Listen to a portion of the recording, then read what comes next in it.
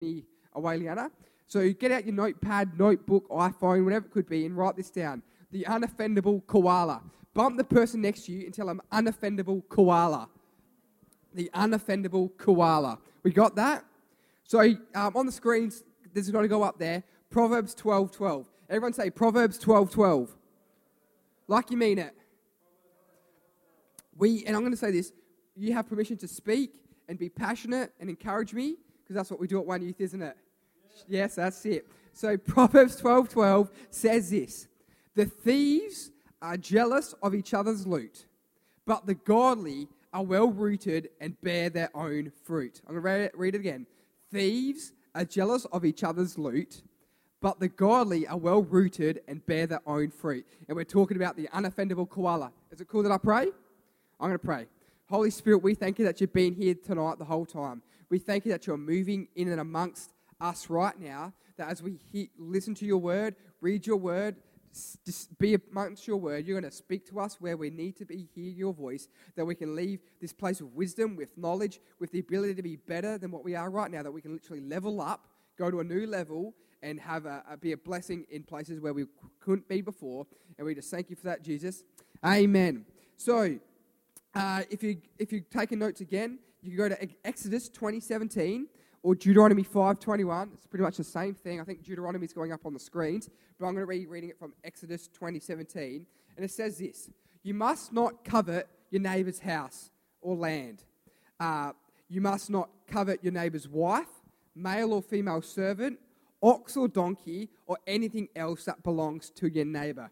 Now, I'm going to quickly just clarify something. It talked about don't covet your neighbor's slaves. Often in the Bible, when it's talking about slaves, it's more meaning employee, or worker. It's so not every time a slave is mentioned in the Bible, it's someone actually an impression and being an item of someone else. It's just more of a word used to be an employee, and that's more what this is talking about here, about your employees. Don't be jealous of other people's workers. Cool? Makes sense? Hopefully it does. But covet, who knows what the word covet means? It's not a word that whoever uses the word covet in a day-to-day sentence. I can admit I never use it. I was like, oh yeah, that was so coveting. No, I don't use that. But basically, it's a strong desire, the want to have, yearn to possess something belonging to another. That's what covet is. It's that passion in with you goes, I want that. I need that. And so other words we could say is like jealous. Like who knows people in us millennials say, oh, you're so jelly. Who knows what I'm talking about? Nah. No one, yeah. People are like, oh, I'm so jelly. Oh, those shoes, I'm so jelly. Oh, that, I don't know what you could be jelly of. That VR, oh, I'm so jelly. But I don't think jealous is a strong enough word for covet.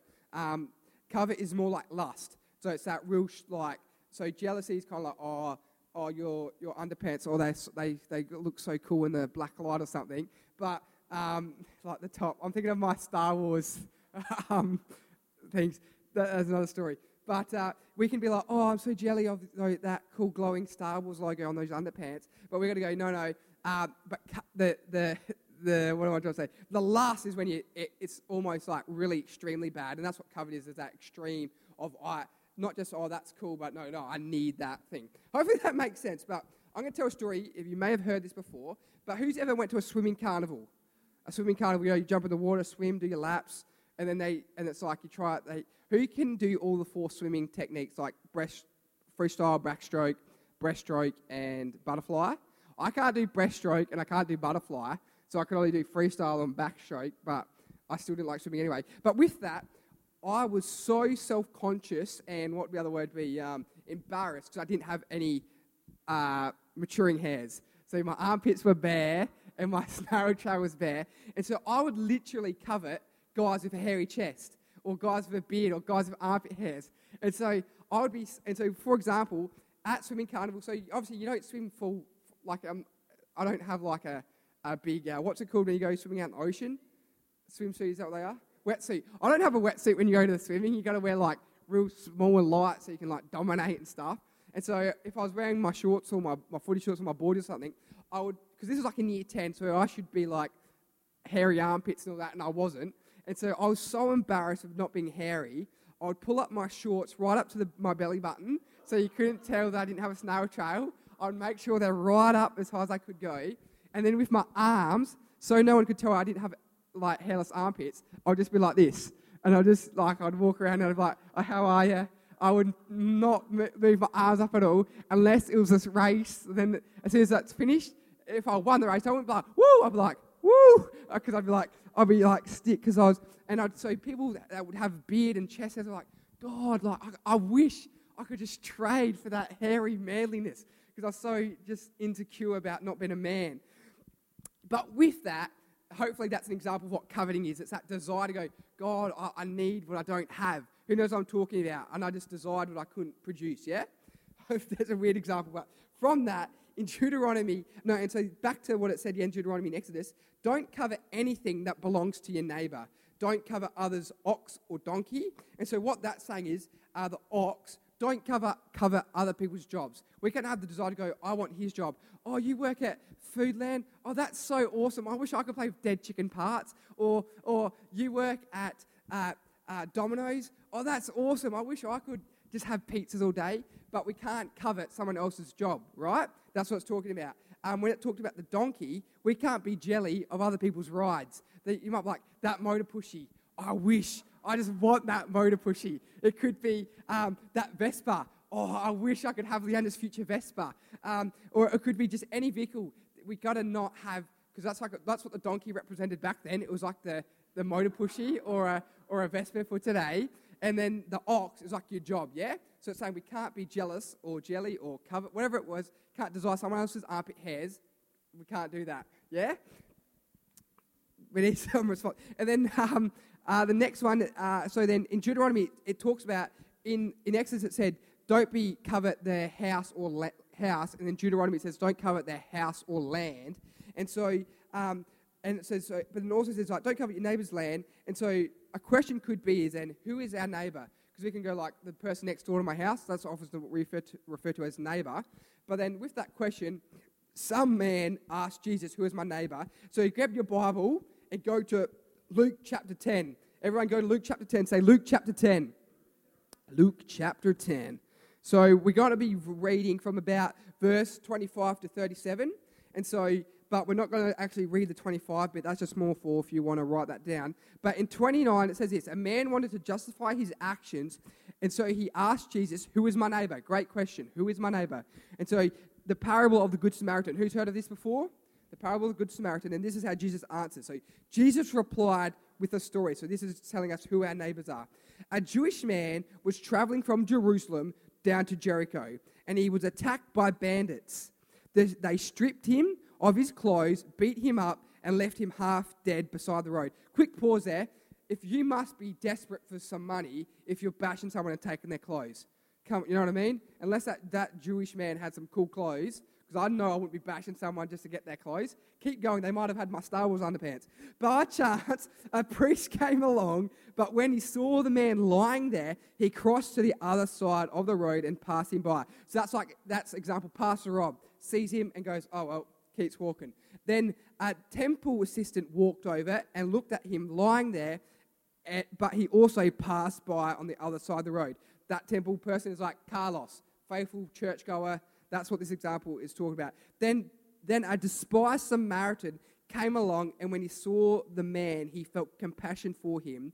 Going over to him, the Samaritan soothed his wounds with olive oil and wine and bandaged them. Then he put the man on his own donkey or motor pushy or whatever you want to talk about, Vespa, and took him to an inn where he took care of him. And with that Samaritan, what Jesus was trying to do, that was the most despised-looking person in society. So that's like saying getting that drunk man that's crazy down off the corner of the street and being nice and being generous. That's what this story is trying to represent. And so then the next day, he handed the innkeeper 2 silver coins, telling him, take care of this man. If his bill runs higher than this, I'll pay you the next time I'm here. Now, which of these 3 would you say was the neighbour to the man who was attacked by the bandits? Jesus asked. The man replied, the one who showed him mercy. Then Jesus said, yes, now go and do the same. So we see there what a neighbour is. A neighbour is a person. It doesn't matter what you look like in society, is a person that goes and does something good. That is what we got to copy. That's what a neighbour is. It's the people in our lives. Now, Sean, who remembers Sean's message last week? And he was talking about the people that we look up to, the people that should be our mentors, yeah? Sean, you talked about that. And so we got to have that That's what a neighbour is. A neighbour is a person that we respect that, and we're going to follow that example, and we're going to chase after what they're doing, yeah? That's what a neighbour is, because that's what the Good Samaritan was. And so, great message last week, Sean. But then, with that, who's heard of the saying, the grass is greener on the other side? Anyone heard that? The grass looks greener on the other side of the paddock, whatever you want to do it. The grass looks green on the other side of the cubicle. I don't know.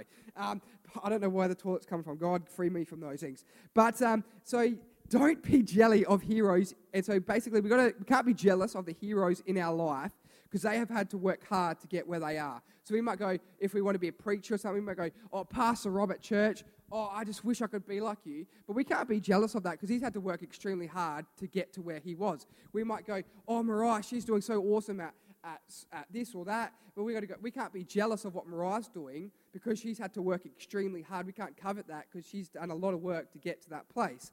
And so I heard this week on a podcast from Pastor Craig Rochelle, if you've got an iPhone, iPad, whatever it is, and if you've got the Youth Version Bible app, his church started that. But he said this in a message, and he was talking about relationships and stuff.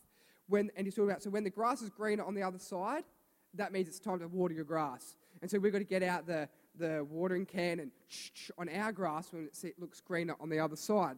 And then with that, Proverbs 12:12 says this, thieves are jealous of each other's loot, but the godly are well-rooted and bear their own fruit. Which we started with. And so we're going to unpack that and look at that, how that relates to us. So thieves are jealous of each other's loot, but the godly are well-rooted and bear their own fruit.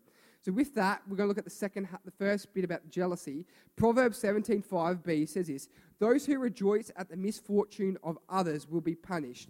And so that is a sign of offense. The unoffendable celebrate people succeeding. For example, there's so many people in our society that covet a thing. They go, oh, if only I could be the youth pastor. Oh, if only I could lead the worship. Oh, if only I could lead. If only I could do this. And they're jealous of someone in front of them. And so when that person stuffs up the leader, they go, woo, that means it's my shot now. Woo, that means, oh, I get to have what they had. But that's the wrong kind of attitude. Because that's going, I'm offended that they're there because they got my position. Wrong heart. We've got to have an unoffendable spirit that goes, you know what, we celebrate with them. And when they make a mistake, we help them rise up and do better than going, oh, sweet. Because then fools are jealous of each other's loot. So, thieves. And so we could be a thief going, oh, I want Sean's ministry. I want to do what Peter's doing. I'll steal that. Then what happens is the people that live that life go, oh, well, now I've got what someone else, I stole this from someone else, but it doesn't contain me. I want to steal it from someone else again. And so we can't steal other people's stuff. We've got to bear our own fruit.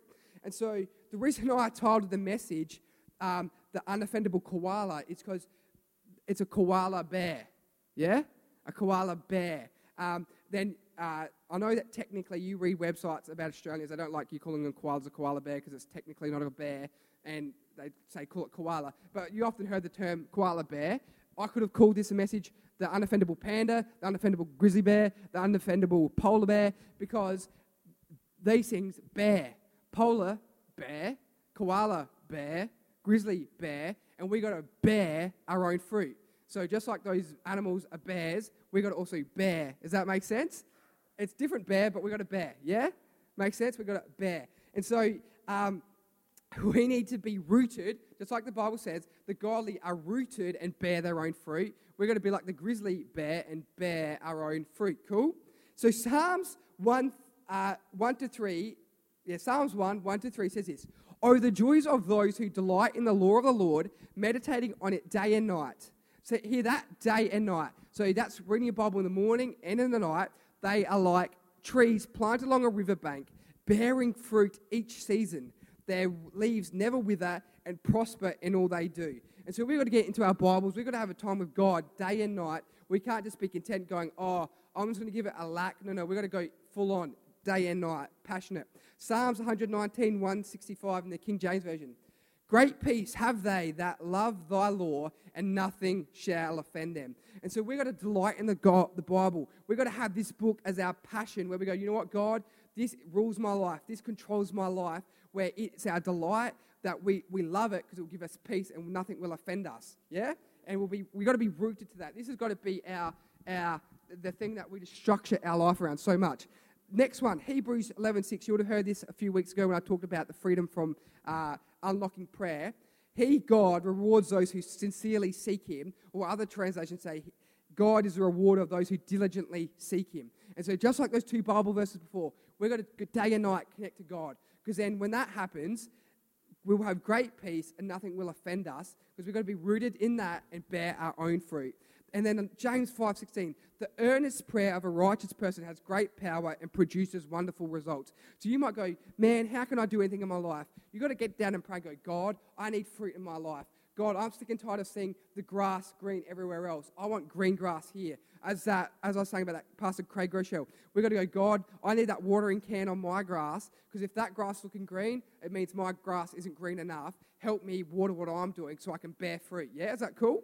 And so we got to, and so everyone here, I can almost get angry and start like being like real preacher. We got to go, you know what, God, I have value in my life. Because too often we're so insecure, we're so, woe's to me. We got to go, God, I see the value in my life. I see how I've got purpose. I see how I've got value, that there's fruit in my life that only I can do, that only I can produce, that I'm not going to be worried about the other person down the road. I'm not going to be worried about the neighbor. I'm not going to be worried about stealing someone else's gift, someone else's ministry, because I am doing what I can do. For example, at school, I know I used to covet the class captain or whatever they call them. Is that what they call the things? Or like SRCs, depending on what school you're at. And I used to covet it, but I've got to go, you know what, Josh? Stop worrying about what that person's position is. Stop worrying about them stuffing up so that you can probably get it. I've got to do what I can do, bear my own fruit in leadership, and not worry about that. I've got to go, God, how can I water my grass so I can be more of a leader where I am now? And so, and as it says in Ephesians 4:1-7, it talks about, you have been called by God. And so everyone here at One Youth, listening on the podcast, you have been called by God. And then it talks about in verse 7, he's given each of us a gift through the generosity of Christ. And so each one of you have something so passionate, so special in your life, that you have value and you got purpose, and you got to go, God, help me bear this fruit for myself and not want to steal it from other people. Is that cool? And that's why I love in Galatians 6:4 says this, pay careful attention to your own work, for then you will get the satisfaction of a job well done, and you won't need to compare yourself to anyone else. I love that.